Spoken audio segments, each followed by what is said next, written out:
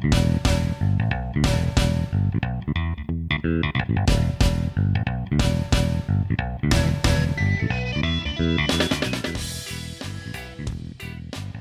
Brian, and hey listeners, welcome to the 96th episode of The Goods, a film podcast. How we doing today, Brian? Number 96. It's a big one. Closing in on 100. And just like last time, we got a special thing going on, Dan. What is it? That's right. So we are in the midst of a theme month. That is where we take 5 consecutive episodes on a topic or theme or subgenre. This month we are discussing animated films, specifically all of the films that we discuss here, well, at least all of our feature selections, are pre-1990 non-Disney animated films. And Brian has branded this Animonth. That's the catchy slogan, the catchy label, Animonth. And last week we kicked that off with a off-brand Tolkien extravaganza. Today we are discussing the oldest surviving animated film, that is 1926's The Adventures of Prince Achmed, a German film directed by Lotte. I think that's how you say it. It might be different in German. It's the nickname that's short for Charlotte, Lotte Reiniger. But before we dive into that, I actually prepped something special today, Brian. Yeah, I'm looking through your notes here. So last week got pretty epic. Obviously, we had to cram in all of Tolkien. Be grateful we didn't pull in the Silmarillion. But this episode is going to be epic in its own way because Dan, as he always does, has dug into the context, and I think he's got a history lesson prepared. That's right. So I found a textbook entitled A New History of Animation by Maureen Funris. I've read plenty of animation and animation history on my own time in the past. You know, it's Animonth. I figured I'd dive in. So I found this textbook. I read about 100 pages of it to get up until 1926's The Adventures of Prince Achmed. And I kind of assembled some themes and narratives on the birth of animation. I want to talk about the birth of animation. Okay. We're going to start in the pre-film era, just kind of talk through how did animation as we come to know it today, or at least as we came to know it in the studio days of Hollywood, the Looney Tunes era, the Snow White and the Seven Dwarfs era, how did we come to that shape of animation? And I selected 8 specific short films that I thought were good milestones or lenses into important developments. So I'll try to keep this fairly light while still kind of having some interesting conversation here. Okay. The birth of animation leading into the discussion of The Adventures of Prince Achmed. So before we get started, I guess, Brian, how much have you explored the early history of animation? I am fairly acquainted with the early history of animation and film more broadly. To any newcomers, I did major in film studies in college. Perhaps not the most lucrative life path, but a lot of this stuff is like day one film history course stuff. Not all of it. I definitely learned some things from Dan the last couple days. But certainly we talked George Méliès, for instance, and a few others. And notably, I did see Prince Achmed before. It was featured in the 2010 William and Mary Global Film Festival. So this was my second viewing. Very cool. Yeah. I had never seen it before, so it was an adventure of my own to check out The Adventures. I think it's Adventures, plural. I think so, yeah. I've been probably saying it wrong. When I've been typing my notes, I've been typing it frequently wrong, so I'm sure I'll get it wrong 3 more times this episode. But one thing we'll see is actually the Adventures of Prince Achmed is actually less in kind of any specific trend of animation. It was kind of a one-off art film in some ways that not necessarily in line with the developments that would come to define animation. But let's talk to kind of how we got. So this animation textbook that I read had an opening definition of animation, at least how it uses it. And I think this kind of aligns with how we think of it. And the definition was, animation is a term used to describe a broad range of practices in which the illusion of motion is created through the incremental movement of forms, displayed sequentially as a motion picture. And I think there's a lot to unpack in there. But I think the illusion of motion is kind of the key thing. It's like, the cool thing about animation is it's drawings, cartoons, often, not always, and you see a bunch of sub-drawings over a span of time, and your eyes think you are really seeing that thing. So it's kind of taking film as a cinematic construction to its extreme, because every single frame is created. And yeah. But I mean, if you think about it, even so-called live action is animated in a sense, because it too is a series of images. Right. You know, played back. They don't move on their own, but played at speed they do. That's true, yeah. But you're right, it's getting down to the bare bones and having to build it from the ground up yourself. Well, I think you're right, though, that especially we'll see here that, like, a lot of the very early film animation was basically supplemental special effects to, you know, these one-reel short films. And I think even today, you know, we don't necessarily think of, for example, the Marvel movies or the Star Wars movies as animated films. But, I mean, animation is so tied up with live action special effects that it is all kind of its own continuum, I guess, not necessarily 100% discrete one way or the other. Anyways, the kind of precursor to animation before film existed, it was pretty common for there to be entertainers that used some sort of trick in the presentation of some show that, you know, we would kind of understand to match some of the mechanics of animation today. So, for example, a shadow puppet. A big one was magic lantern shows. And this is artists or entertainers would make slides of some sort or pieces of art that they would project onto some wall or some sheet. And this is just kind of something that's happened throughout history, you know, like creating something and projecting it via light or somehow getting something to display on a wall or a surface with light. And the people who do this are often called lanternists, which I think is a pretty cool name for an occupation, being a lanternist. And I think a lot of what these magic lantern shows did are kind of analogous to like a magic show, or you don't really see vaudeville as much anymore, but like these people who would kind of put on these entertainment bits where they bring in all sorts of different visual gimmicks to kind of entertain large audiences. My favorite example of a magic lantern show in pop culture is the Strangers Like Me song in the Disney Tarzan, when the porters are teaching him about civilization using the magic lantern. That's awesome, yeah. Around 1800, there was one particular trend of doing spooky magic lantern shows that were called phantasmagorias. And that was, again, right around 1800 that those were a trend in Europe. The next kind of step towards animation as we come to know it is the zoetrope, which is a little device that was really popular in the mid-1800s with, I think, the upper class.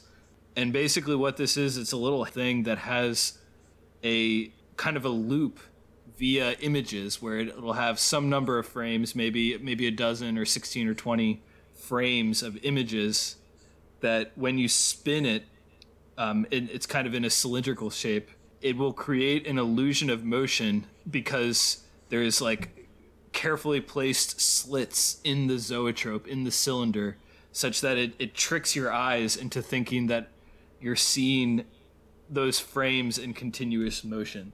So it's basically creating the illusion of animation, but just via this little handheld gimmick device. So Brian, have you ever seen a zoetrope before or used a zoetrope? Yes, so I've seen these set up at like children's science museums. They tend to take up space. I mean, they don't always have to. It's a drum that's got drawings or some other kind of figure depiction on the inside that can then spin, and as you say, you look into a slot. So yes, I've seen them before, is the short answer. I guess not necessarily handheld, but could be, like you said, like the size of a small piece of furniture or something like that. Mm-hmm. And it's kind of a more sophisticated version of like a flip book. So I don't know if you ever had flip books when you were a kid, Brian, but my parents got me one time, and they're pretty nifty. It's like a book, mine was like a square, like 3 inches by 3 inches, and you flip it like almost like you're flipping through a deck of cards. And as you're going through them real fast, it looks like you're seeing. They're designed in such a way with the pictures that as you flip through them real fast, it looks like something is moving. And then I've seen other versions of that. Like there's a popular kids book series, or a kids book author named Dave Pilkey or Dav Pilkey. I don't know how you pronounce it, but he does the Captain Underpants books, and they have like mini flip book sections in those. I always loved those. Yeah, I was very big into Captain Underpants, and what I have tried to explain to people subsequently is it was not about the toilet humor. It was the creativity in the books, and the flip book illustrations was part of that. They were also featured in Animorphs, for instance. But I just really liked the storyline that it was about two kids who wrote stories and then found a way to bring the stories to life. Have you seen any of the Captain Underpants movies?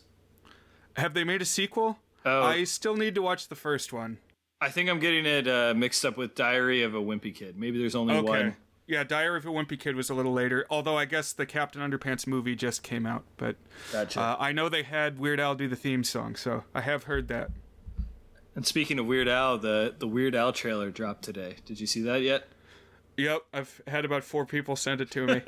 But I am excited. Definitely going to check it out. It looks like it is as much a parody of biopics as it is a biopic itself, so it'll be interesting. Could be up our alley. Could be the new Walk Hard. Who knows? I think Weird Al is involved with the creation of it, so hopefully it will do him at least some honor. Mm-hmm. But an argument that this book that I read made is that the real kind of turning point that got us towards animation as we know it today, even more so than these little gimmicky things and Magic Lantern shows, was everything that was happening with the Industrial Revolution. One being making it easier to get things printed, which basically made comic book artists and sequential art creators of all sorts a much more viable and prevalent thing. So you had a lot more people toying with like early comics or creating illustrations for books. And so this kind of had people really thinking about the notion of what is the implied motion from one picture to the next picture. So really thinking about like how you have motion suggested from one frame to another frame. And then another thing that would be more relevant towards stop motion, but also kind of has us in the realm of taking things that are not alive and figuring out how you make it look like it is alive, is creation of really early animatronics. So you started to have that be like a carnival type gimmick. Automata, like automaton, is the word that this book used, but like what people would do is they would buy clocks and they would take the gears and stuff out of clocks to make automata, early animatronics. And that also gave a lot of people who ended up being early animators some of the skills and the artistic background they needed, because it turned out that a lot of early animators were comics artists or were entertainers of some sort. So yeah, the Industrial Revolution, making art creation and the spreading of art more accessible, a big driving force in early film too. But I think one of the early figures the first person perhaps who can make the claim to be the world's first animator is a French inventor named Émile Reynaud. In French, I'm sure it sounds different, but Émilereynaud. And he was a guy who was active in the late 19th century, the late 1800s, and his invention was the praxinoscope, which is basically a projected version of the zoetrope. And he got a whole patent for it. He invented this really nifty thing.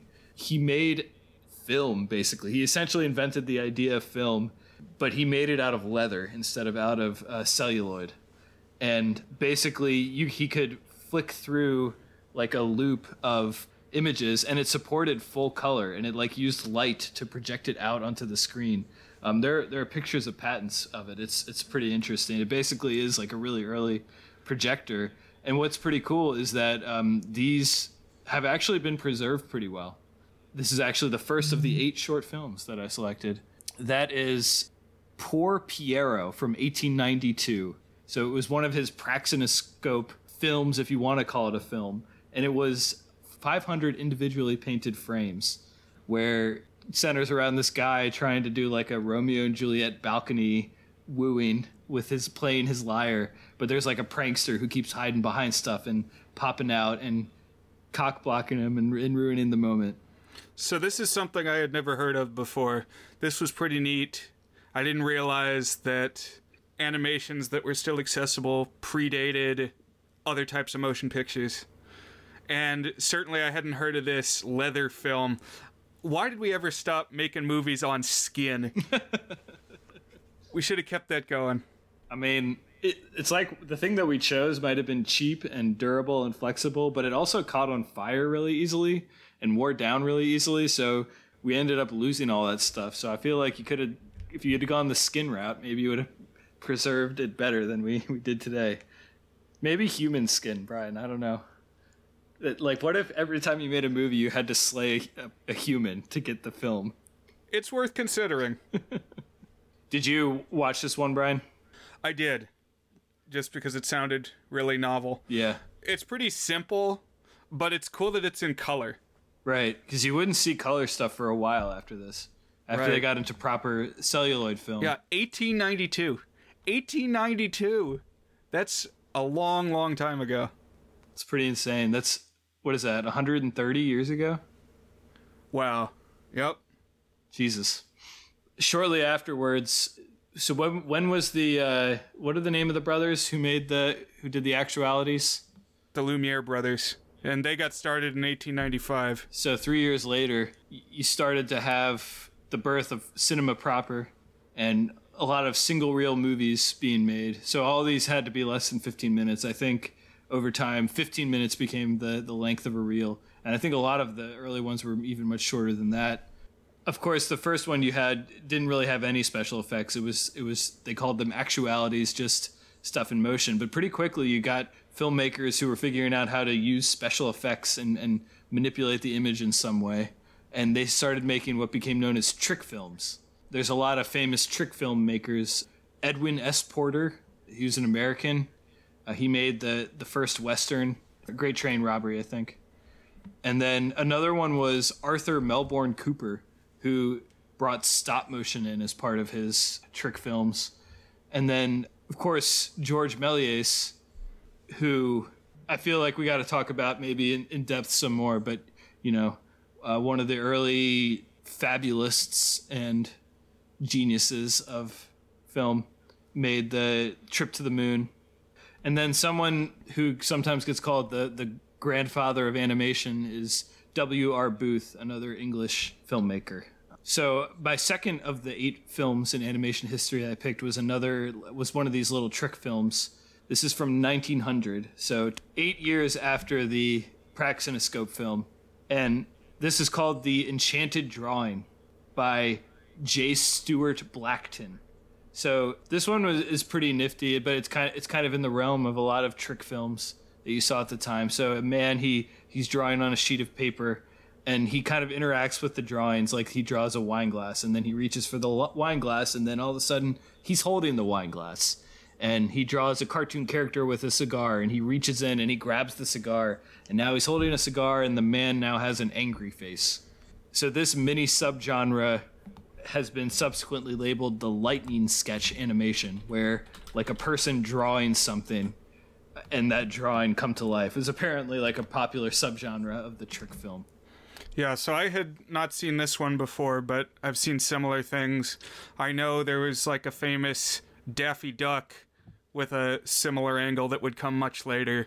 But around this time, I remember a series called Out of the Inkwell Looks like it was done by the Fleischer brothers starting in 1918, but it had characters interacting with the artist, hopping out of the inkwell and being changed by the drawing of the pen. I always like this gimmick. It's like very meta, where someone making art, particularly if it's a movie, making a movie or making something, and that thing comes to life within it. It's like we've talked about a couple of them. Like Scream 2. Yeah. All the Screams. I feel like there was one specific one. Oh, Teen Beach Movie. Someone went into the movie. That's what it was. Right. But it wasn't too long before like proper animated films, not just special effects or like stuff that's within the frame, started being made. And a couple of artists really started focusing on making these fully animated films. So the two most influential, very early proper animated film animators, one was Emile Cole, as a French guy, and he was like in an absurdist movement of European art, but he also happened to make these films. And then the second is Winsor McCay, who was also a very influential comics artist. Right, he did Little Nemo. Yeah. So I picked two films from here to kind of show the growth that went on in the first 2 decades of the 1900s. The first was from 1902. So this was kind of 2 years after the Trick film and 10 years after the Praxinoscope film. And this was called Phantasmagory. And according to this textbook I read, this is considered the oldest surviving fully animated film, although like the first 5 seconds still has that thing where it shows a guy walking up and drawing it. So it really isn't fully animated, but it is after like the first 5 seconds. So this one was only 2 minutes long, and it's this, it reminded me of Harold and the Purple Crayon, because it's like very simple line sketches, and it doesn't really have that much of a plot, but like the things kind of change shape and the reality changes as the things that have been drawn kind of like reshape themselves. So it's kind of an interesting exploration of like the nature and the limits of animation as something where you can create whatever you envision that doesn't have to adhere to physical reality. But it also feels like just kind of primitive and weird and out there compared to more narrative stuff. And then the one I picked from later was the McKay. And this is one, if you've ever read about early animation, you have possibly seen mentioned before. This is Gertie the Dinosaur from 1914. So this is 12 years after that first Phantasmagory, the first animated short. And this is one that was popular enough and has endured in the public consciousness enough that sometimes people incorrectly call it the first animated film ever. But it might be the first masterpiece of animation ever. McCabe made really interesting and really compelling short little films. So, Brian, have you seen Gertie the Dinosaur before? Yes, so another reason that I have a pretty good familiarity with this super old stuff is because of my public access TV show, which drew heavily on public domain films. And anything before 1922, at least for a long time, that was the rule. If it's 1922 or earlier, it's public domain. And that's because it had to be 75 years after release. Only then in 1998, Disney and some other big corporations lobbied Congress, and they added a 20-year extension. So from 1998 to 2018, nothing new entered the public domain. And as of 2018, now each year stuff is entering again. And so we're creeping up on one of these films you're going to be talking about here pretty soon. And we'll see what happens in about like 3 years. But as of now, stuff's entering the public domain again. But yes, I've seen Gertie the Dinosaur because I featured it as the credit sequence of Count Gauntlet's Horrors from the Public Domain, episode 28, which was the dinosaur-themed episode. That was back in July of 2015, so it's been a little while. That's awesome, yeah. So Gertie the Dinosaur, it shows a dinosaur like emerging from the woods. And so the premise was Winsor McCay actually had a show that he would take on the road, and he would like talk to the dinosaur, and it would seem like it was obeying him. But it subsequently got turned into a film that could be screened at theaters without him. So they added in intertitles and they added in an intro of him essentially explaining that premise. And it's just so much more sophisticated visually than anything else we had seen thus far. Like really incredible character animation.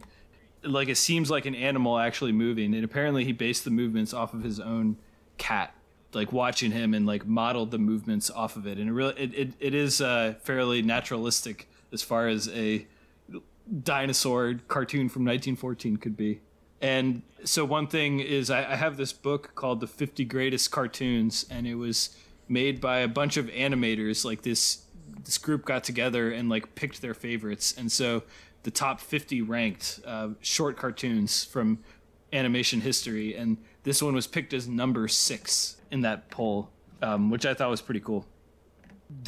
He had to draw every single frame by hand. And when you're talking 20 or 24 frames per second for like a 6-minute film, you're talking, thousands and thousands of redrawing. Even if you're tracing it, that's going to take forever. So the next big leap came with the concept of cells, which is basically you have a transparent layer and the only thing you redraw is the thing that changes. So you're not redrawing the entire frame. You're just redrawing, for example, a character who is moving. Or you could have the foreground be still and you could be redrawing or moving around something in the background with these transparent sheets. And so there were these two businessmen and animators named J.R. Bray and Earl Hurd who started an animation studio. And one thing I thought was kind of wild is they just patented the idea of cells. So for about 20 years, the only way that you could use cells if you were some filmmaker is to pay a licensing fee to this studio to use this technique since they had it patented. But they ended up hiring a whole bunch of animators who would go on to be like really influential in this first 30 years or so of animation. They got the Fleischer brothers who made Betty Boop and Popeye, Paul Terry who made Mighty Mouse, and Walter Lantz who made Woody Woodpecker.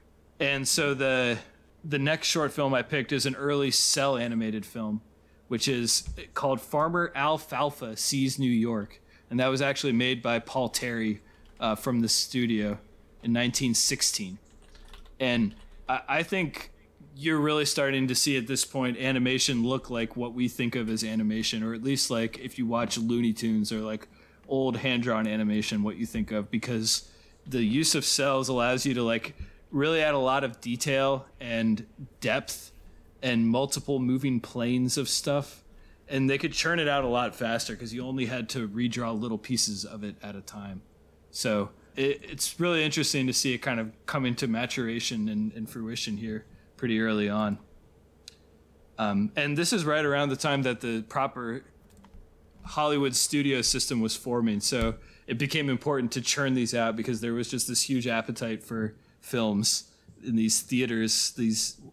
And with that came the need for like franchises and recurring characters. So like this late 19 teens is when famous characters started being invented. The first of these was Felix the Cat. And so I picked a 1919 film that is Feline Follies. So this introduced a character named Tom, who would end up becoming Felix the Cat. And according to this book I read, Felix is the first iconic character created originally for animation. So prior to this, there were recurring characters, but they were based on comic strips. But Felix was the first one that was like an animated franchise, an animated character. And what you would see is that basically every other big cartoon star right around this era would be like a Felix knockoff. Some kind of indeterminable animal with black fur and a big white face. Right. Yeah. Whether it be a fox or a rabbit or a mouse. Yeah, and we'll get to, of course, Disney and Mickey Mouse here in a minute, but I think there was a rabbit. What's the name of the rabbit? It's like Osmer or something? Oswald. There's Oswald. There's Foxy. Yeah. And they didn't want to be sued, but they wanted to basically ape the look and style. But one interesting thing about a lot of these early shorts that I've discovered is they're kind of horny. I think they were mostly made for adults, but I really noticed it in this one Tom is he's a tomcat, of course, trying to get with a female cat, and there are these mice that keep pranking him, and these humans that keep like throwing stuff at him and making him angry. And eventually he does get with the woman cat, and then the punchline is he comes back some time later and sees that there's a whole brood of kittens that he has to take care of. So what does he do? He goes and he kills himself. Sticks his head on a hose and kills himself. The copy I had abruptly cut off, so I don't know if there was like a smash to credits or something there. But the height of hilarity. One thing you'll also notice if you watch a lot from this time is the rubber hose animation style, which is where the characters had really bendy bodies, like kind of long tubular limbs that would get all wiggly waggly. And this was like for an exaggerated slapstick effect to like make distinct and comedic character animation. I also think of one of the early Disney shorts, which was the Skeleton Dance, as kind of an example of this style. Yep. A lot of stuff around this era. Like, think of an old cartoon in your head, and this is probably the type of stuff you picture. Seen recently in the tribute series Cuphead. Yeah, I haven't played Cuphead, but going through it this week makes me want to go and check out Cuphead. There was also like a really early Disney branded game called Epic Disney, which had like Oswald the Rabbit in it and other stuff too. So everything we've been talking about so far has been shorts. But right around this time, like the dawn of the 1920s and the early 1920s, is when some people tried to start making feature-length animation. But it wasn't happening in the studio systems. It was happening by like individuals, and mostly foreign individuals, basically doing it out of works of passion, maybe very small studios. So turns out the first feature animated films ever made, there were two of them made by an Argentinian animator who I had never heard of before this week when I was reading about it. This guy named Quirino Cristiani. And apparently he also made the first ever sync sound cartoon. But everything he's made, just about everything he's made, has been lost, unfortunately, in two fires from his film vaults. So we basically have no record of it. So even though he made the first ones, they haven't survived, so we can't watch them anymore. So I don't think he gets as much credit as he probably would if his stuff had survived and been restored and preserved the way others from this era would be. And it's right around this time and in this vintage where you have like these ambitious artists who kind of undertake projects on their own, that Prince Achmed was made in Germany, which we're going to talk about here in just a couple minutes.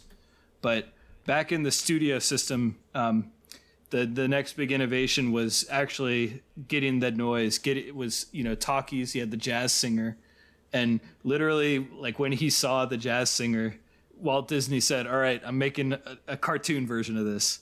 And it's like, I think within days he was working on Steamboat Willie. So this was the next short I highlighted for this episode. So Steamboat Willie, I assume you've seen it plenty of times, Brian. You've seen it before?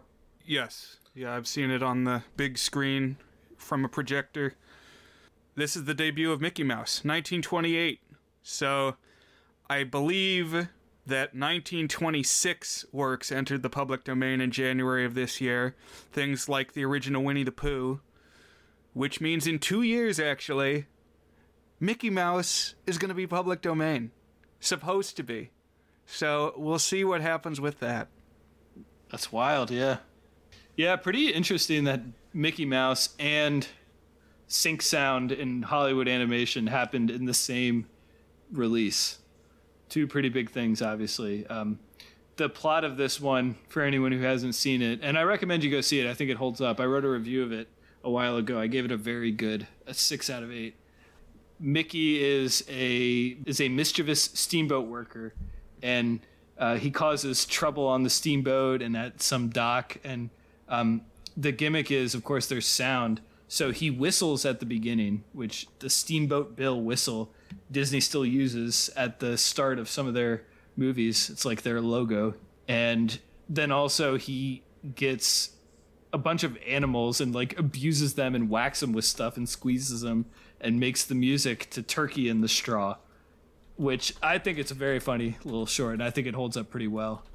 And I think it's great that the use of sound, like he really shows how sound adds depth and character to animation.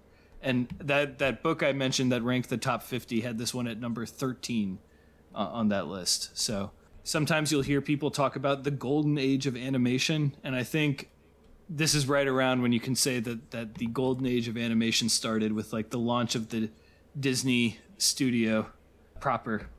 And it also kicked off the Silly Symphony line, which of course would ultimately inspire the Looney Tunes / Merry Melodies line by Warner Brothers, which created many of studio era shorts masterpieces.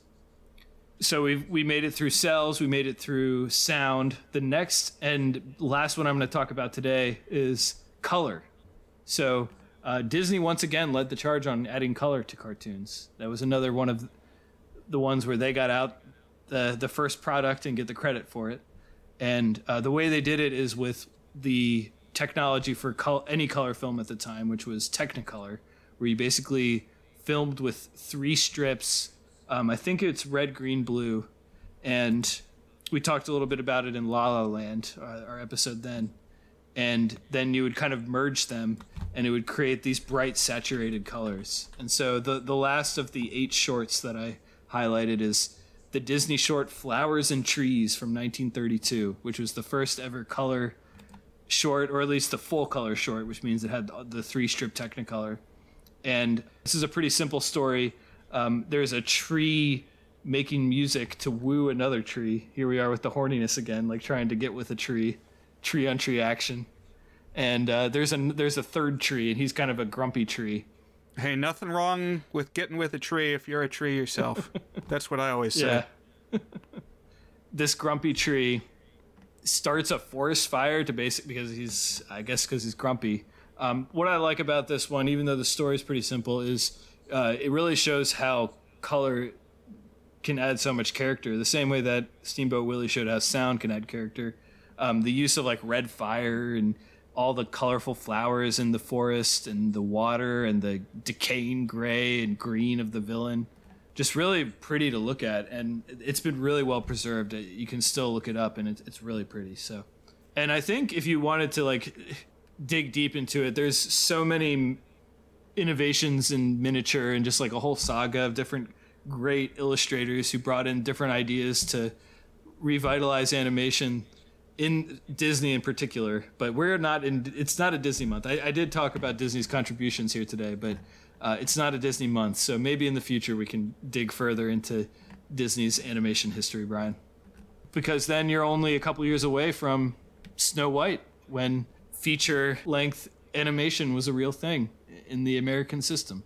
1937 was the first feature-length animated film in the United States, and that was, of course, Snow White and the Seven Dwarfs. But the film we're going to talk about today came 11 years before that, came before the dawn of sound and animation, and that is, as mentioned, the 1926 film, The Adventures of Prince Achmed. So Brian, what's your experience with The Adventures of Prince Achmed? Well, as I briefly mentioned, this was featured in the 2010 installment of William and Mary's Global Film Festival, which is where I did my undergrad. I was taking my first film classes in 2010, and one of the professors was in charge of this festival and said, hey, extra credit if you go to an event. I was especially influenced by the trailer for the festival, which just incorporated a bunch of footage from the various films set to music. And I was just really intrigued by how it was edited. I watched it a bunch of times. And I did go to some of the events, one of which was the Prince Achmed screening. It was paired with a French short that was also animated, stop-motion style, and it was called The Lion Becomes Old, which featured these anthropomorphic animals, and honestly was also fairly horny. It was like belly dancing lion women. Interesting. So that was stop motion. Is that right? Yes, that one was. And it was harder to dig up the title of it than Prince Achmed. Lots of people talk about Prince Achmed. Not as many talk about The Lion Becomes Old. But interestingly, this one was accompanied by this performance art musician duo called Dreamland Faces. And I think it was a guy playing accordion and a woman playing the musical saw. Whoa. Accompanying this, Prince Achmed. Yes, they accompanied Prince Achmed.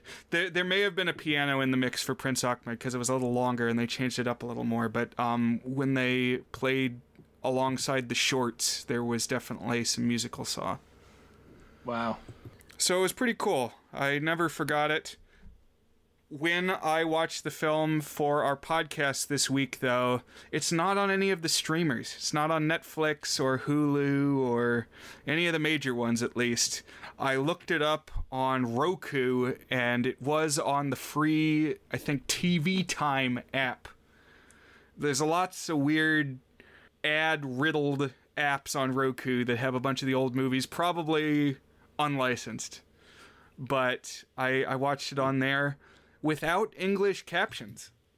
So I was able to put my several years of German education to work reading the intertitles. And so I was able to understand more of it than I expected. I think I fared pretty well. If I ever got to a word I didn't know, I brought up my online German dictionary. And I picked up a few new vocabulary words, but more or less, I got through, I think, 80% of it, made out okay. Very nice, yeah. Yeah, so I wasn't sure how it was going to go, but then it got to the first title card, and it said, Gewaltig war die Macht der afrikanische Zauberer, which is, powerful was the might of the African sorcerer. And so I was like, you know what? I think I can do this. That's pretty awesome.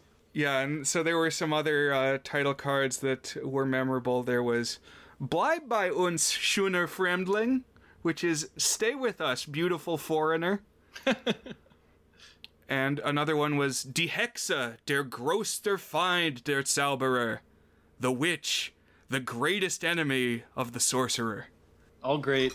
People say German is an ugly language, but I would say those were some beautiful phrases, Brian.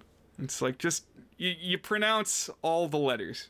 You don't, nothing is ever silent. That's at least convenient, yeah. Right. So a little bit of context on this film. As mentioned, it is the third animated feature ever, and it is the oldest surviving animated feature film. So the director, Charlotte Lotte Reiniger, made it with her husband, who is another artist named Carl Cook, Koch. And they were kind of like an artist couple doing their own things when a banker who had heard of them in like the local scene, he would just heard about film and was like, oh, this is interesting. And he went and he bought a whole bunch of film equipment. So he got like the stock that you need and camera. And he's like, hey, I got this stuff and I want to make something. And I was thinking maybe like a feature-length film. I think that would be really novel. Do you want to come make it? I'll pay you to do it. Also, I'm going to need you to help out around my house and tutor my kids. And they agreed to do it. So I thought that was pretty funny. Reiniger did the cutouts. So she was kind of the artistic vision. And Cook operated the camera and the lights. And they decided that what they were going to do is like a paper cutout silhouette story, which is kind of unusual and wasn't even like a particularly trendy thing in animation at that time. As I kind of talked about, they were already doing full scale animation with cells and stuff. So it's kind of interesting. Why did they decide to do paper cutouts? And I read a little bit about it, and they were not typical studio animators. They were like in the highbrow art scene in Germany. And right around this time, the big thing in Germany in art was Bauhaus, which was a school, art school, but also like a vision of art.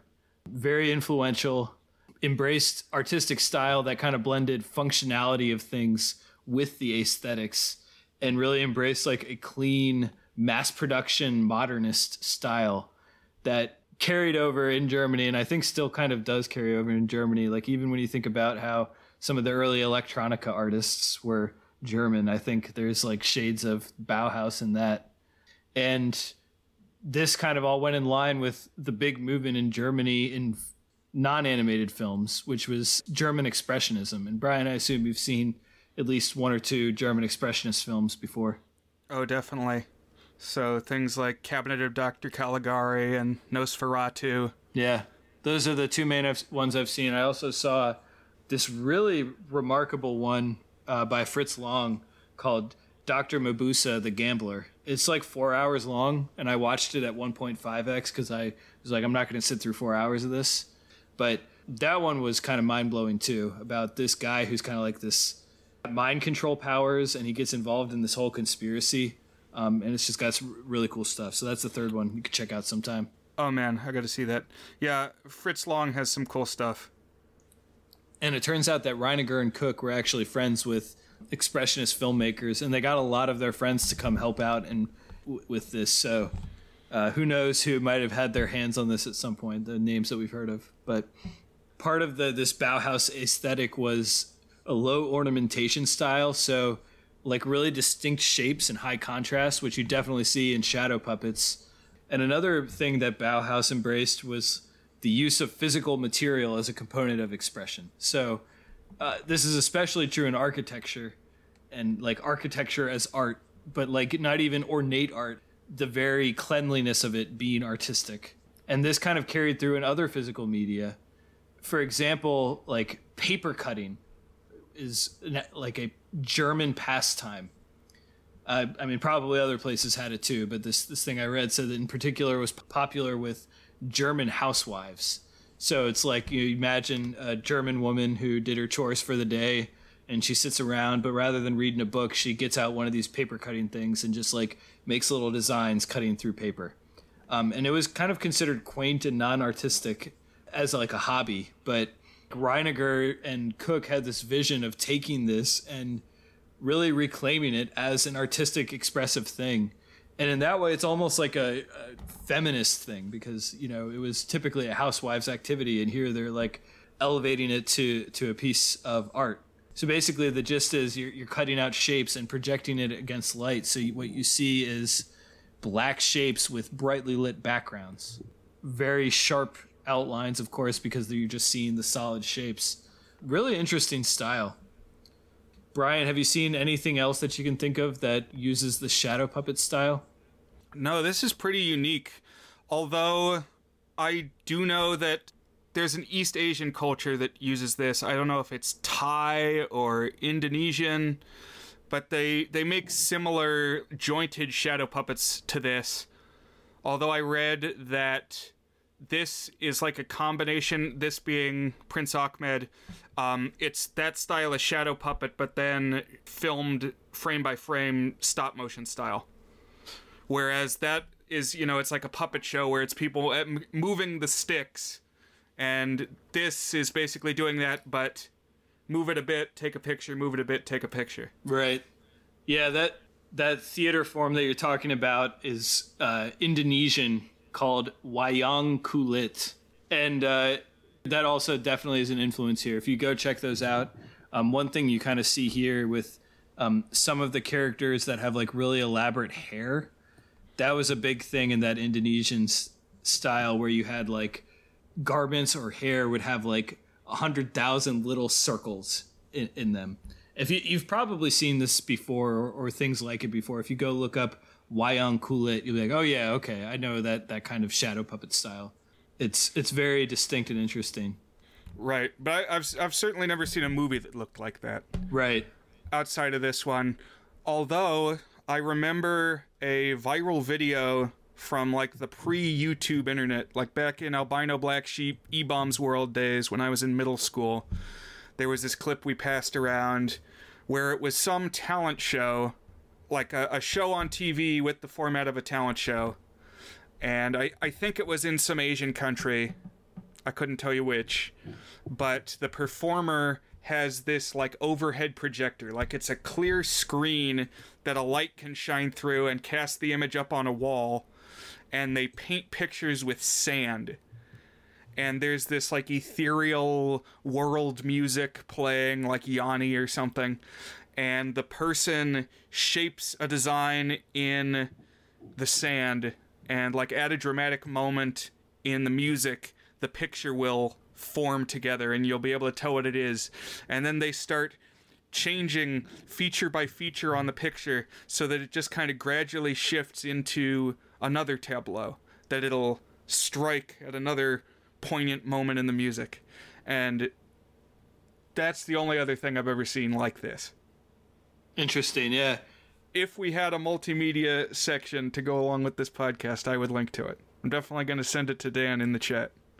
Maybe that's something we can do in our talk about at our 100th spectacular, is how we get the multimedia section going, because I feel like we often have interesting connections. But one other connection is, if you recall, in the 7th Harry Potter movie, they read through the tale of the three brothers, and that segment is, I mean, it's computer generated, but designed in the style of a shadow puppet, and I think heavily inspired by Prince Achmed.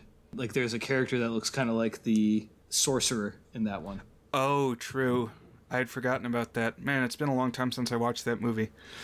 But now that you say that, another thing it reminds me of is there was this indie game, like when we were in high school, I think it was on like Xbox Arcade, but it was called Limbo.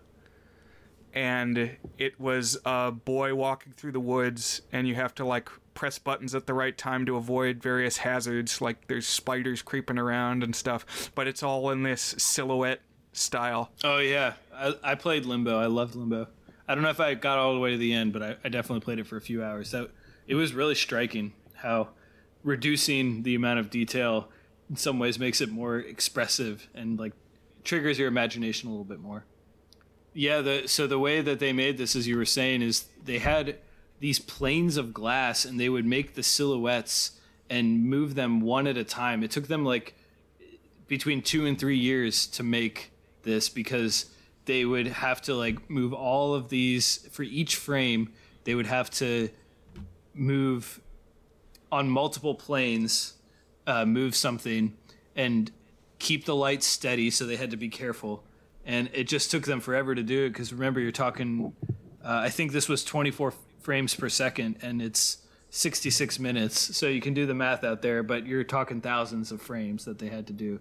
And eventually they started incorporating more materials for special effects, and you see this later in the film. So they used soap to create a sort of like ethereal mist-like texture that is used in when we see the genie, when we get to the Aladdin segment. Right. This especially reminded me of the sand art. And there's scenes where Ahmed and Aladdin are flying through clouds, and it's a similar thing where there's like layers to it. There's stuff going on behind and in front of the shadow puppets with this wispy quality. One thing I liked about this is that the score. So I don't know what the version that you initially heard when you saw with the live thing. I'm guessing they probably came up with their own thing, or maybe didn't use the original. Who knows? But this composer named Wolfgang Zeller was a influential German film composer, and he wrote a score for it. But he worked really closely with Reiniger to get the score to match the film. And I was really impressed with the score. It's like, it really does. Oftentimes when I watch silent movies, which I've been doing fairly frequently, the score is just kind of there. Like it's like they happen to play some music, and it's like, it's not like you'll go from one scene to the next and the tone will change and subsequently the music will change. But this one really did do that. The score was pretty tightly in line with the movie itself. So I thought that was pretty impressive and pretty cool, and added a lot to the experience of watching the film. I normally don't think too much about silent scores, but this time I enjoyed it. So after they had made it, it took them 2.5 years. They never got it properly distributed, but they showed it in various European artist circles. And it was considered either lost or partially lost for a while. But in 1998, enough remaining prints were collected that they were able to restore a complete copy of the film and to re-brighten the tinted colors, because this uses tinted colors as like the light source. So we are lucky to have a preserved copy of it. And now you can buy it on DVD, or you can watch it on some sketchy Roku site with ads and German intertitles, like Brian. Yep. It is really interesting that it was so hard to access for a while, and I guess is still difficult to access compared to some movies, but it's out there and can be watched, which for a while was not the case. Right. Crazy that it took us over 70 years from when it was made for us to like have a version of it accessible to people, you know? Yeah. There's a lot of stories about that, about like decades later recoveries and preservations of films. The one for Passion of Joan of Arc in particular is crazy. They thought that it was gone forever, and the director basically reassembled it from cut takes. So he had lost the originals, but he reassembled it from cut takes. And so we had a version of it, but everybody was always like, he picked worse. He had worse takes, worse shots of all the different scenes and stuff. So are we really watching the best version? And then they eventually found a copy, and the place they found it was a mental asylum. Apparently a copy had been sent to a mental asylum, stashed in a closet. Who knows if they ever ended up watching it there, and was found in good condition. So we actually have a good one of that. But I always love hearing stories of the recovery of lost films. I might have even told that story on the pod before. Yeah, it's really cool when somebody is able to happen upon a reel like that. And the flip side of that is it's kind of sad and scary how many movies we've lost that we'll never see, you know? It's like we were talking about in Destiny, the fragility of media in the pre-mass media era, you know? Totally. One last thing, and then we'll dive into the plot. Reiniger and Cook, perhaps unsurprisingly from the background I gave them of being kind of in the snobby artistic circle, were leftists in Germany in the early 1930s. So I think you can imagine that they might have had some political strife. And in fact, they spent several years of their lives in political exile trying to get out of Germany. Eventually, they were accepted into asylum in England, where they continued to make films in this style. So they made up about 50 films in the silhouette style together, with Reiniger as the director. Yeah.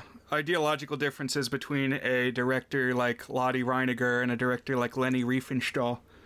Maybe we got to have a Leni Riefenstahl film at some point. I want to see Olympia. She did after she did her propaganda. Well, Olympia is a propaganda film too, but yes, it is interesting. I have seen Olympia. It's a documentary of the 1936 Olympics in Berlin. Mm-hmm. Did you know that was the first Olympics to feature the Olympic torch? No, really? Huh. Yes. There you go. I did not know that.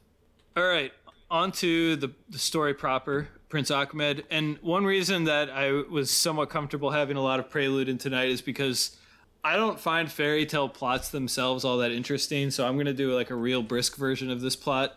This is 1001 Nights based. I've never read the full 1001 Nights. I've obviously seen many of the adaptations and derivations. I don't know. Do you know how faithful this is to the real 1001 Nights, Brian?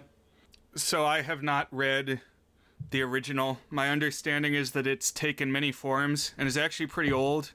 I mean, the individual stories, some of them are authentically from Arabia. I think the form that we know of was put together in like the 1700s by a French guy. Huh. But it is an interesting compilation. I mean, it's how the Western world is familiar with a lot of tales from that part of the world. And I think it is put together from many different sources. And so, like, the original Aladdin, he's described as being Chinese, which I'm not sure if that comes across in this version. China does feature into the story. But I don't know. Aladdin doesn't sound like a Chinese name to me, but it's just kind of interesting. One version that I remember is there was a TV movie that the Hallmark production company did in like 2000 that was a TV movie, and in that they had the Aladdin segment all Chinese actors. Wow, interesting. The story here, it opens, we see a caliph, which we learned in our Destiny episode is a king and a religious figure. And he has a son who is Prince Achmed, the hero, and he also has a beautiful daughter. So I only saw it written. Because they don't say names, I don't know how you say the names. Our professor said Dinersad. Dinersad, okay. Dinarsade, Dinersad. And so they're chilling at the beginning when this African sorcerer comes up, and he conjures a flying horse, which the king, the caliph, immediately covets. And the king is essentially agrees to / is tricked into trading his daughter for the horse. Yeah, he seems a little hesitant, but that's the pitch that the Jafar guy is making, is he says, I got this robot horse and it flies. I'll trade him for your daughter. And he's like, well, let's test it first. And they have Achmed get on. Yeah, and when Achmed does hop on, it seemed to me he was also like protesting this deal. He's like, no, don't sell my sister to the weirdo. But he hops on the horse nonetheless, and it takes him away. So now he can't, I guess he's not getting off the flying horse. It takes him to some foreign island called, again, I don't know how it's pronounced, W-A-K. It's Wak Wak or Wak Wak? Wak Wak sounds right to me. I don't know. Yeah, let's go with that. When he lands there, we're going to get our horniness here. He encounters many beautiful women who start fighting over him. But the woman that he falls for is the bathing queen named Pari Banu, who he falls in love with and abducts. Because what do you do when you fall in love with a woman, particularly a queen? You abduct her. In literature, these abductions are often called rapes. So I think there's implied more than just abducting here. But she's got a magic flying cape that occasionally plays into the action, and he steals the magic flying cape. Yeah, it's like she and her handmaidens come down into this pond in the guise of birds. Like, they can actually turn into birds, but then when they're bathing, I think the title card said, Sie baden all necklich. They bathe completely naked. But they took the bird feathers off, and then they're in their human forms, and then while they're doing this skinny dipping, he takes the feathers, and then they can't be birds anymore. Classic gag.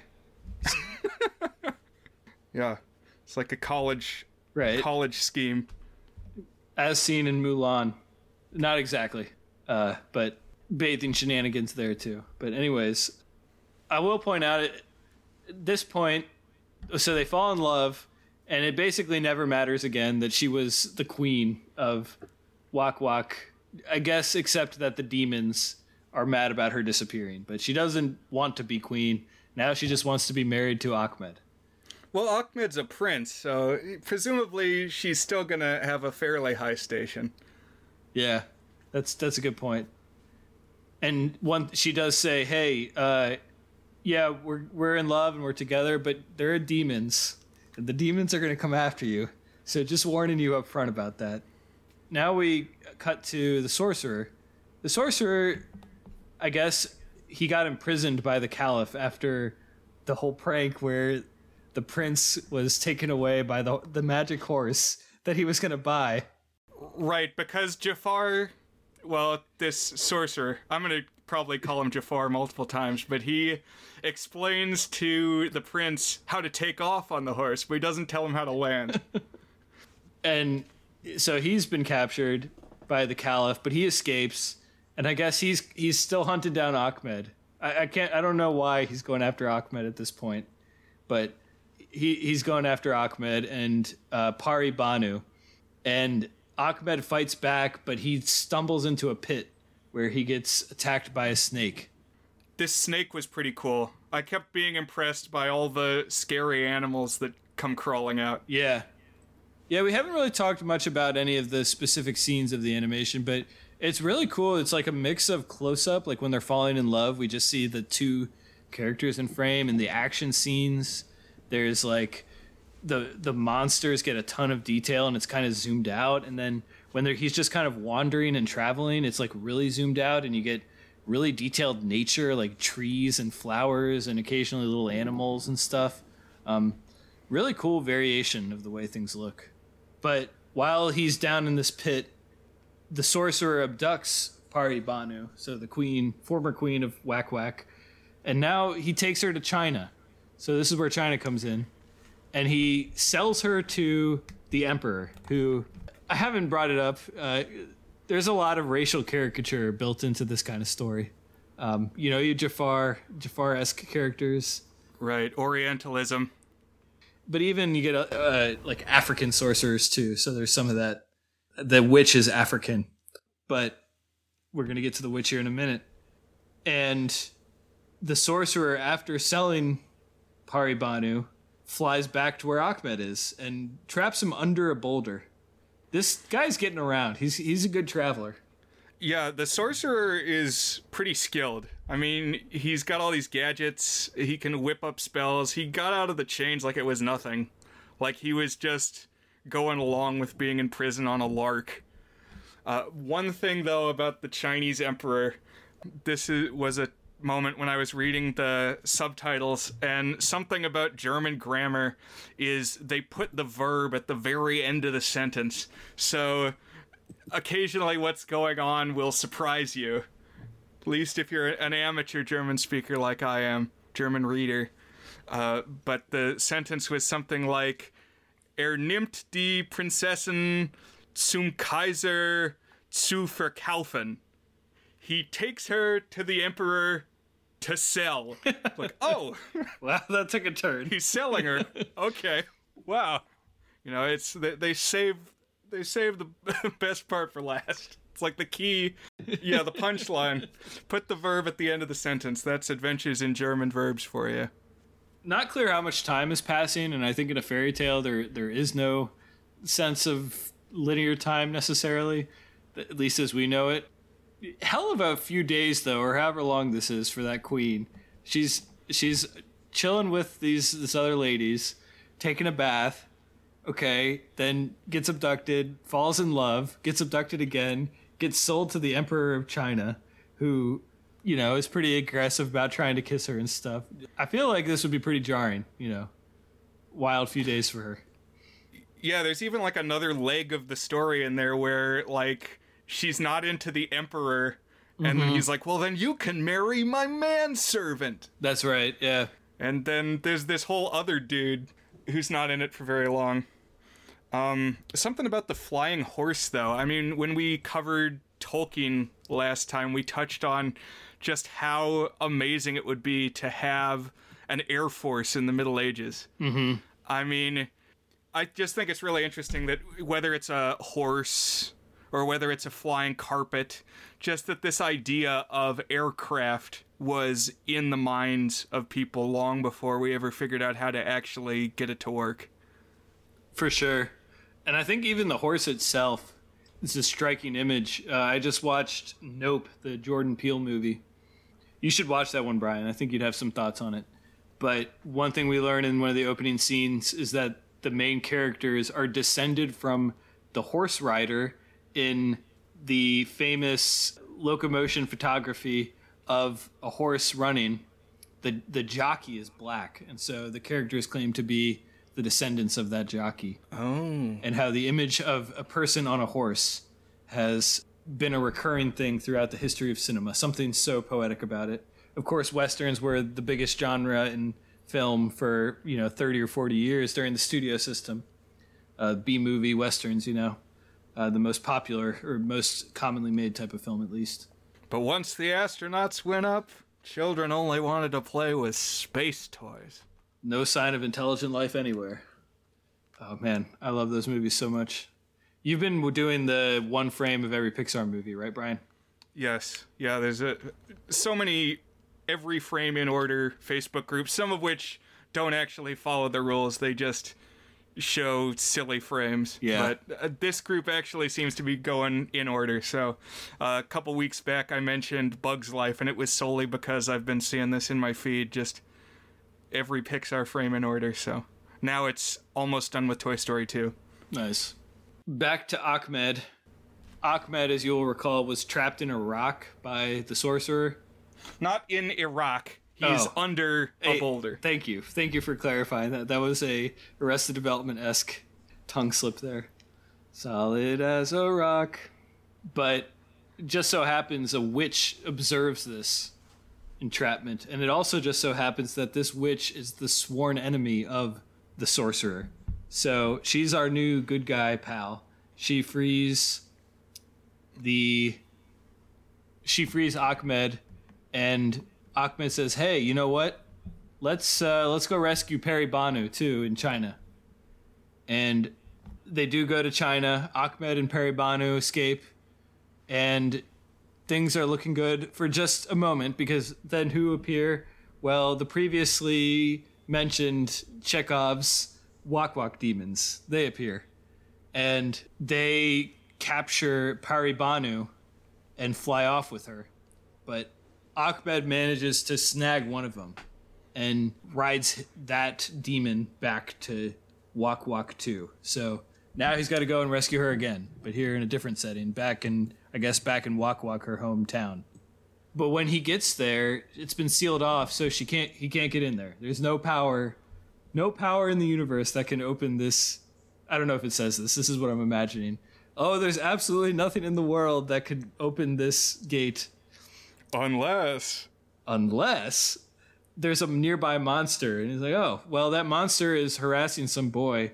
I think I will coincidentally help out this boy.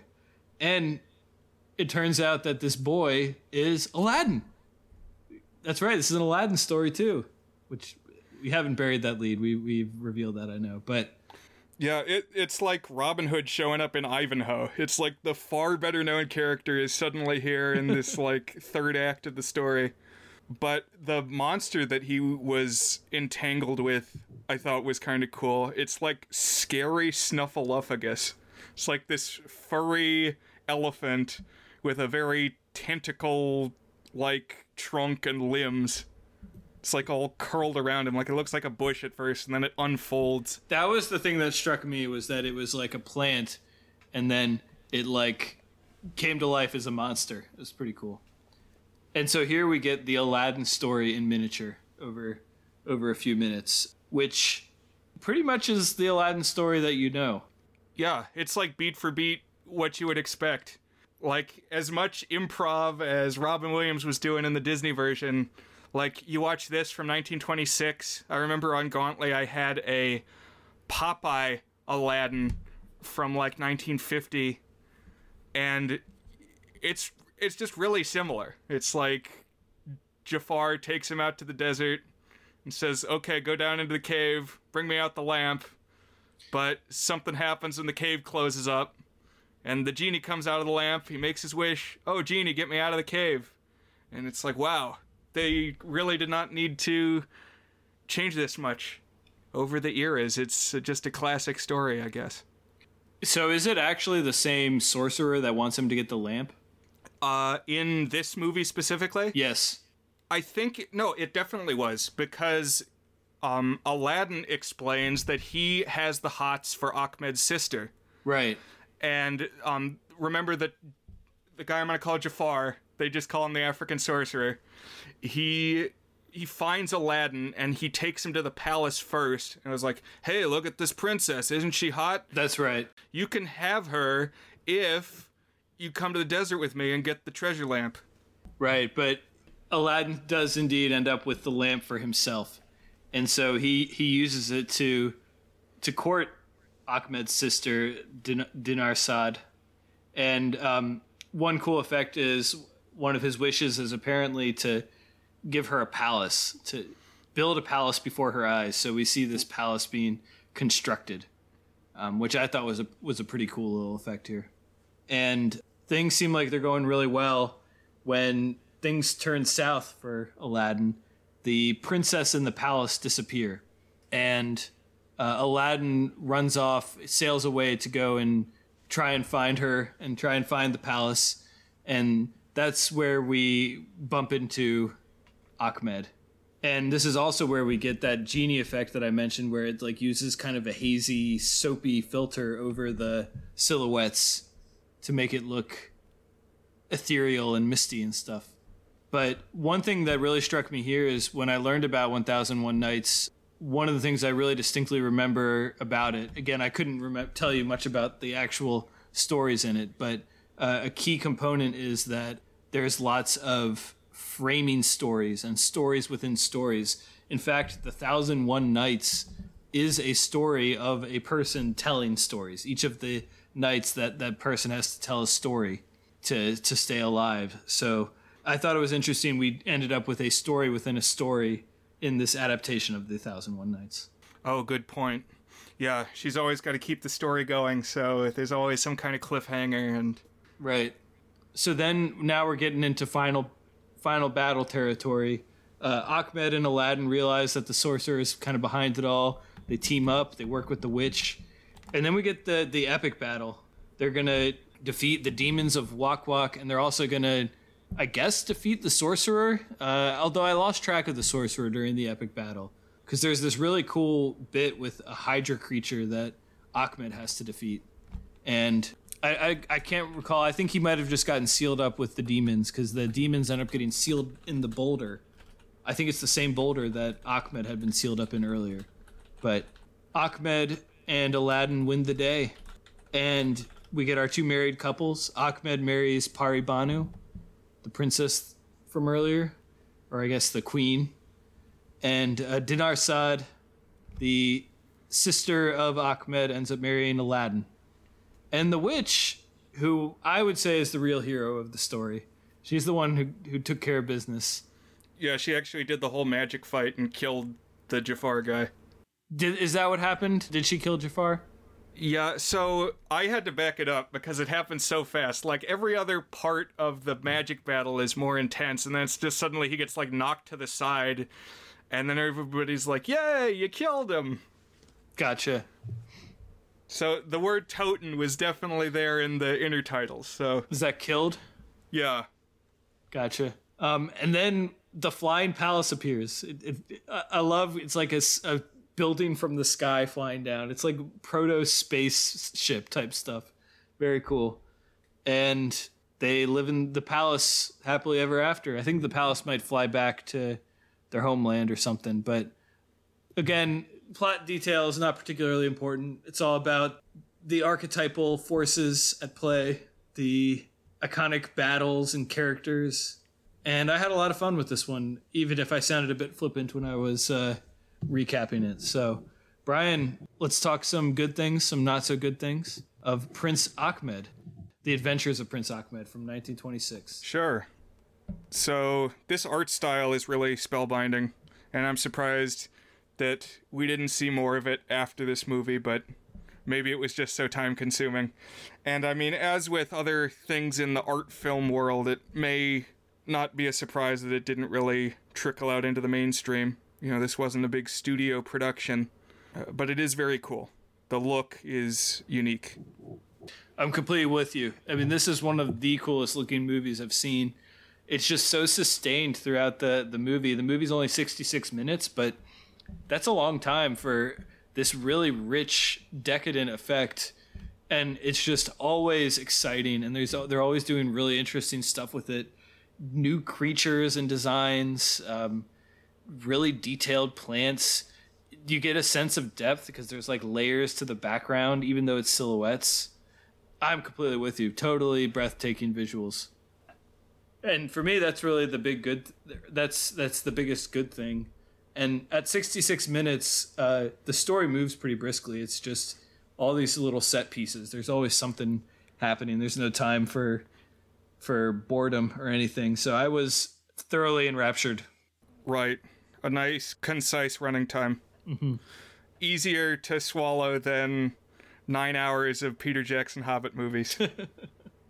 As far as not so good things, I do think there's maybe some limitation on emotional connection and projection onto the characters when they're just shapes.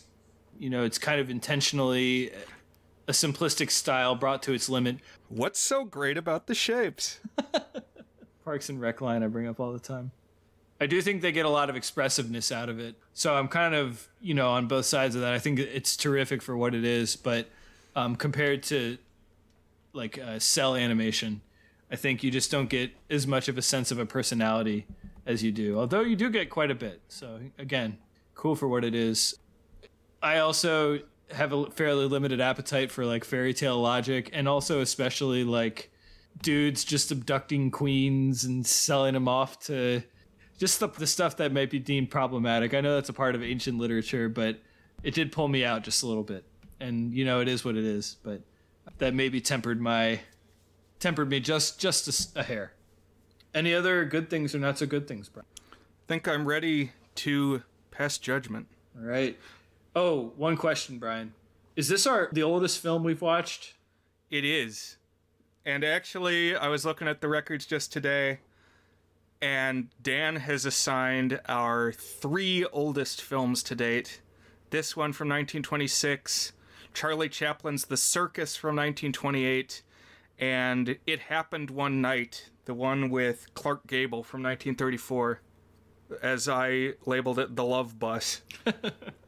And we had much fun at the expense of that movie for things happening over several nights, despite the title. Yeah, it takes several days. Like, many more apt titles they could have chosen. Although, I saw someone defending that exact thing online, and their case was that everybody knew that it was specifically about those characters having sex in the pre-code era, and that happens at the end of the movie. So the thing that happened one night that audiences were teased with the title happens in basically the last shot of the movie. Oh, okay. Maybe. It. They're doing it. It happened one night. One other talking point, though, Dan. Yeah. And I'm going to just interject it here, maybe somewhat randomly before we do our rating. But we didn't bring it up when we did Bedazzled, our Deal with the Devil film featured a couple weeks back. I was wondering, since this is a genie story, Dan, if you had a magic lamp, what would you wish for? Yeah, it's a good question. It's also maybe a personal question. Oh, not maybe. It is a personal question. It's like, what is your deepest desire? Look in the mirror of Erised. So for me, and you know, I'm going to assume a good faith genie. I don't need to worry too much about quibbles. Right. But I would wish for something along the lines of the health and thriving and comfort of me and my children and my spouse and my family to a reasonable old age. Okay, but say you get 3 wishes, not just one. Okay. So I gave one wish. Now it's your turn to give a wish. All right. So first thing I would do is put the lamp in a safe deposit box and go out and, you know, write up my will and testament, except as vis-a-vis wishes. Just think about for like a year, you know, you don't have to claim the winning lottery ticket for a year. It's like you go and you put your affairs in order. So I would write out this long document thinking through all the potential quibbles of this thing. And I'm also going to assume that we have, like, the rules that the genie gives in Disney Aladdin. So can't bring back the dead, can't force somebody to love you. And can't kill either. Oh, that was the other one, yeah. So taking out your podcast host is off the table. So I guess it's really 4 rules then, is because it also says no additional wishes beyond the 3. So I guess it's really 4 rules that he gives. But yeah, can't kill anybody. So we'll assume that those are in place. So probably it would be big house with the accoutrement needed to provide upkeep for the house. Probably also a nice car as part of that. That's probably wish number 1. Financial stability in as much as I have a landed estate and a car. Okay. So is that one wish? That's wish 1, yeah. Okay. All right, so now I guess it comes to me for wish number 2. Mm-hmm. So for wish number 2, I'm not sure precisely what the route I would get to get here, but the gist of it would be sufficient financial independence and wealth that I can do literally whatever I want with my time. So if I want to do nothing but watch movies and write reviews, I don't need to worry about whether that impacts whether I can feed my family or that progresses my career. Or if I want to go travel for 2 months, then I can do that with financial responsibility. I don't want to be like Bond villain rich. Like I don't want to be Elon or Zuck here. But, you know, I think in the realm of like mid to upper 8 figures net worth would be the sweet spot in terms of not being on the radar for CNN, but being able to do literally whatever I want with my time and my whims. So that would be my, money. Sorry. So that's what it is. Wish 2 is money. Right. I mean, I think that's what everybody's after. And if not money, just the stability and the freedom that it brings. That's the way our system is set up. Is that if people have money, they're free of a lot of the strictures that bring you down. I don't necessarily think about it in terms of like decadent, wealthy things. Just freedom is what I think of. Right. What about you, Brian? What's your second wish? So, realistically, I think once the house is taken care of and you got some land, I think that's a lot of the financial stability squared away. So, probably okay in that regard. I mean, more money is never really going to hurt unless you want to get philosophical. Maybe it corrupts, or as you said, draws too much attention. But let's say I'm good on money after wish number 1.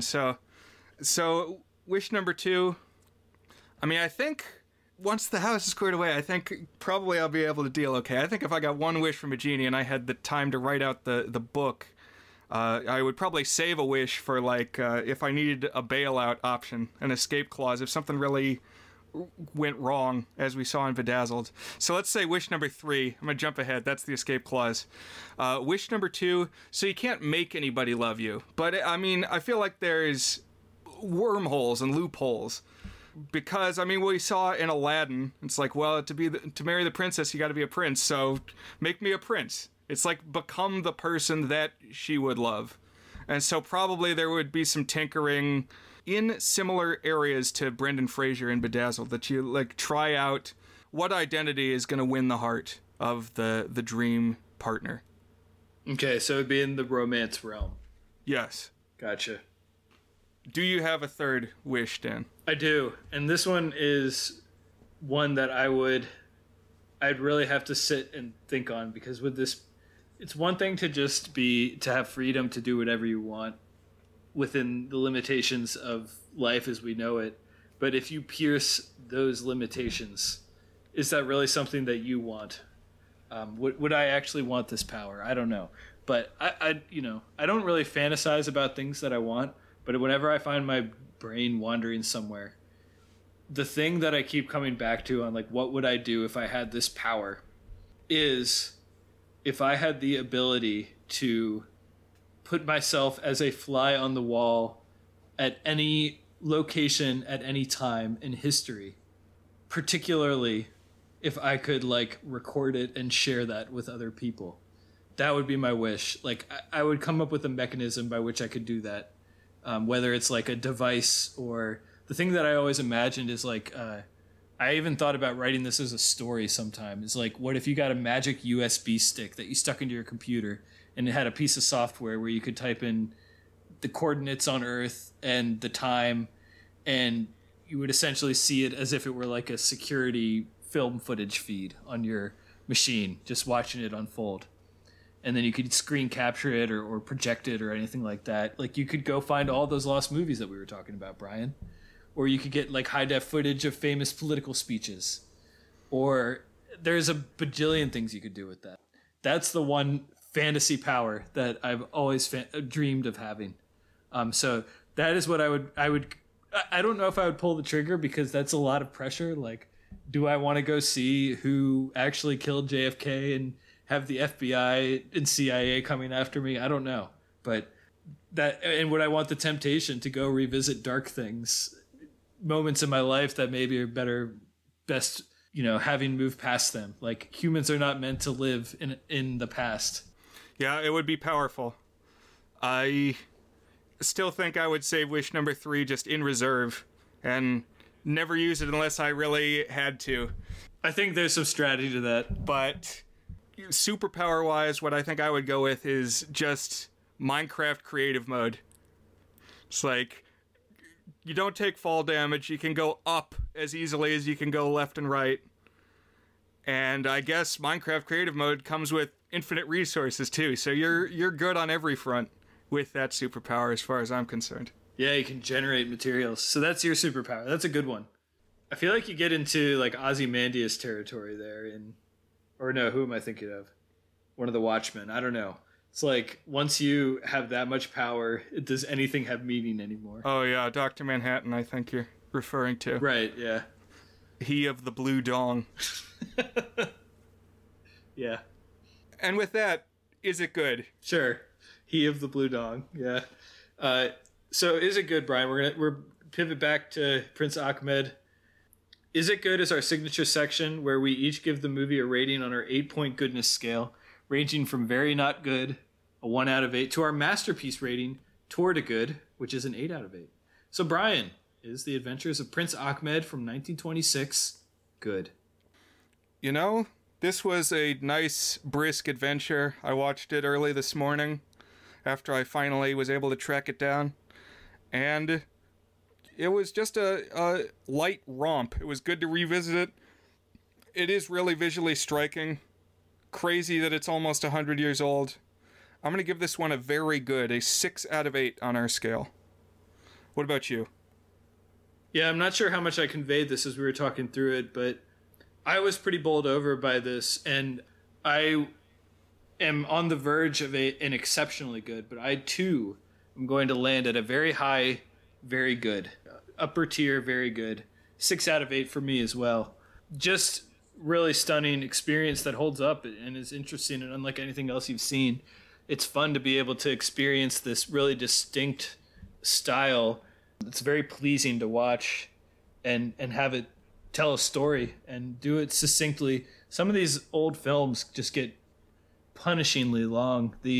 Like I mentioned, that Dr. Mabusha, the gambler, that one is like 4.5 hours or something. Less Vampires, Le Vampire, the French serial, 7.5 hours. It's like, sometimes these old films, even if they're great and they have interesting stuff going on, just not meant to be viewed in a sitting. I like that this is 66 minutes and interesting for those whole 66 minutes. I'm going to give it a very good. And, I mentioned there were 8 short films that I kind of highlighted as little snapshots into our film history. Why the hell not? I'm going to give an is it good for all 8 of those right now, Brian. Here we go. Poor Piero, the 1892 Praxinoscope film. That's getting a good-ish from me. Interesting, novel, not quite good. The Enchanted Drawing from 1900, the trick film. That's getting a good from me.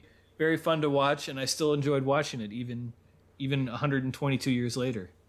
Phantasmagoria from 1902. That is also getting a good from me. It's kind of trivial. That's the one that reminded me of Harold and the Purple Crayon. Kind of absurdist. Not much to latch on to, but very pleasing to watch for its full 2 minutes. Gertie the Dinosaur from 1914. Really love the animation, the way that we see the dinosaur. That's getting a very good for me. Farmer Alfalfa Sees New York from 1916. That is getting a good-ish from me. I like the cell animation and the depth it gives the look, but the story is just very sitcom-y and cheesy. Feline Follies, the 1919 Felix the Cat prototype. That one's getting a good from me. I like seeing the goofy cat hopping around doing mischievous, horny stuff. And Steamboat Willie from 1928. As mentioned, that's a very good from me. That one I actually have a review written on the site, so thegoodsreviews.com. And last but not least, the 1932 first color short, Flowers and Trees. That one's getting a good from me. Very pleasing to look at, very simple story, but I still enjoyed watching it. So those are the 8 shorts that I watched, and Is It Good? I gave all of those. So Cool. Well, I don't have ratings ready to go for those. I've seen about half of them. I have seen The Flowers and Trees, like the other silly symphonies. At least most of them are up to view on Disney Plus if you got that. yeah, I've revisited a lot of those. They've scrubbed out some of the racism in some of those. Right. I was going to say, if some are particularly culturally insensitive, they may not have made the roster, but yeah. There it is, yeah. But Well, there it is. In the words of Dr. Ian Malcolm. so Brian, thank you for taking a tour on the birth of animation with me, and the earliest surviving animated feature, Adventures of Prince Achmed, which we agreed was a very good film. What are we going to be watching next week, Brian? Oh, man.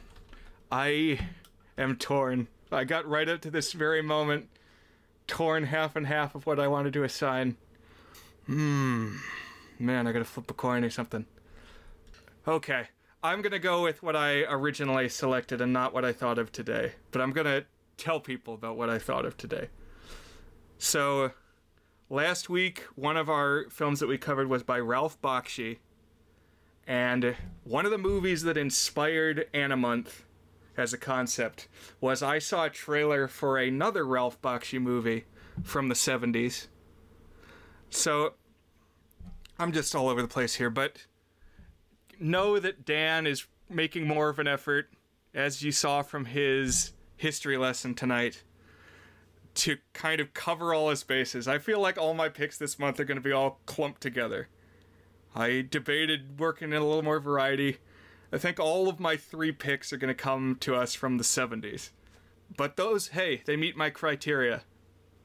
They're not from Disney and they're from before 1990. So I'll let Dan bring the variety, because my next film that I have selected is a movie by Ralph Bakshi again. It's called Wizards, and it is from the year 1977. I saw the trailer and it looked weird and late 1970s fantasy, so really not very far at all from what you got from me last week. You're going to get it again next week, but I hope that's cool because it was weird enough that I knew I wanted to see it and potentially talk about it. Very cool. I've heard of this one, never seen it, so I will be checking out Wizards. But before we send you off entirely, the other movie I was thinking of, because, well, I'll tell you why, was Muzzy. Now, Dan, have you ever seen Muzzy? Isn't it like a learn language after school video thing? It's a learn languages tool, yeah. And it was originally made in English to teach people who are learning English, and then they dubbed it over in a bunch of different languages. But the storyline, I am convinced, is Aladdin. Oh, man. That's the plot, basically. But they hide it enough that it's like not a beat-for-beat adaptation. It came out in the late 80s, and I'm convinced it was influential on Disney's Aladdin. Oh, man. Watch it in your free time, Dan. Listeners, check it out if you never had it on in language class. But I had it on my mind watching an Aladdin adaptation today, and also getting some language practice. I didn't realize it was a distinct film. I thought it was like a series of educational things, but that's interesting. Yeah, it's like a feature-length thing with a storyline. Okay. And everybody's like anthropomorphic animals. Well, maybe I'll check it out at some point. I'm probably going to watch it again. It's not very long. I have fond middle school Muzzy memories. Muzzy memories. I feel like that's something there. You got something with Muzzy memories. Maybe that's what the reboot will be called. That's probably what we would have called the episode that will never be. So, but Wizards next time. All right. Sounds good, Brian. Join us again next time, listeners. Thanks for tuning in.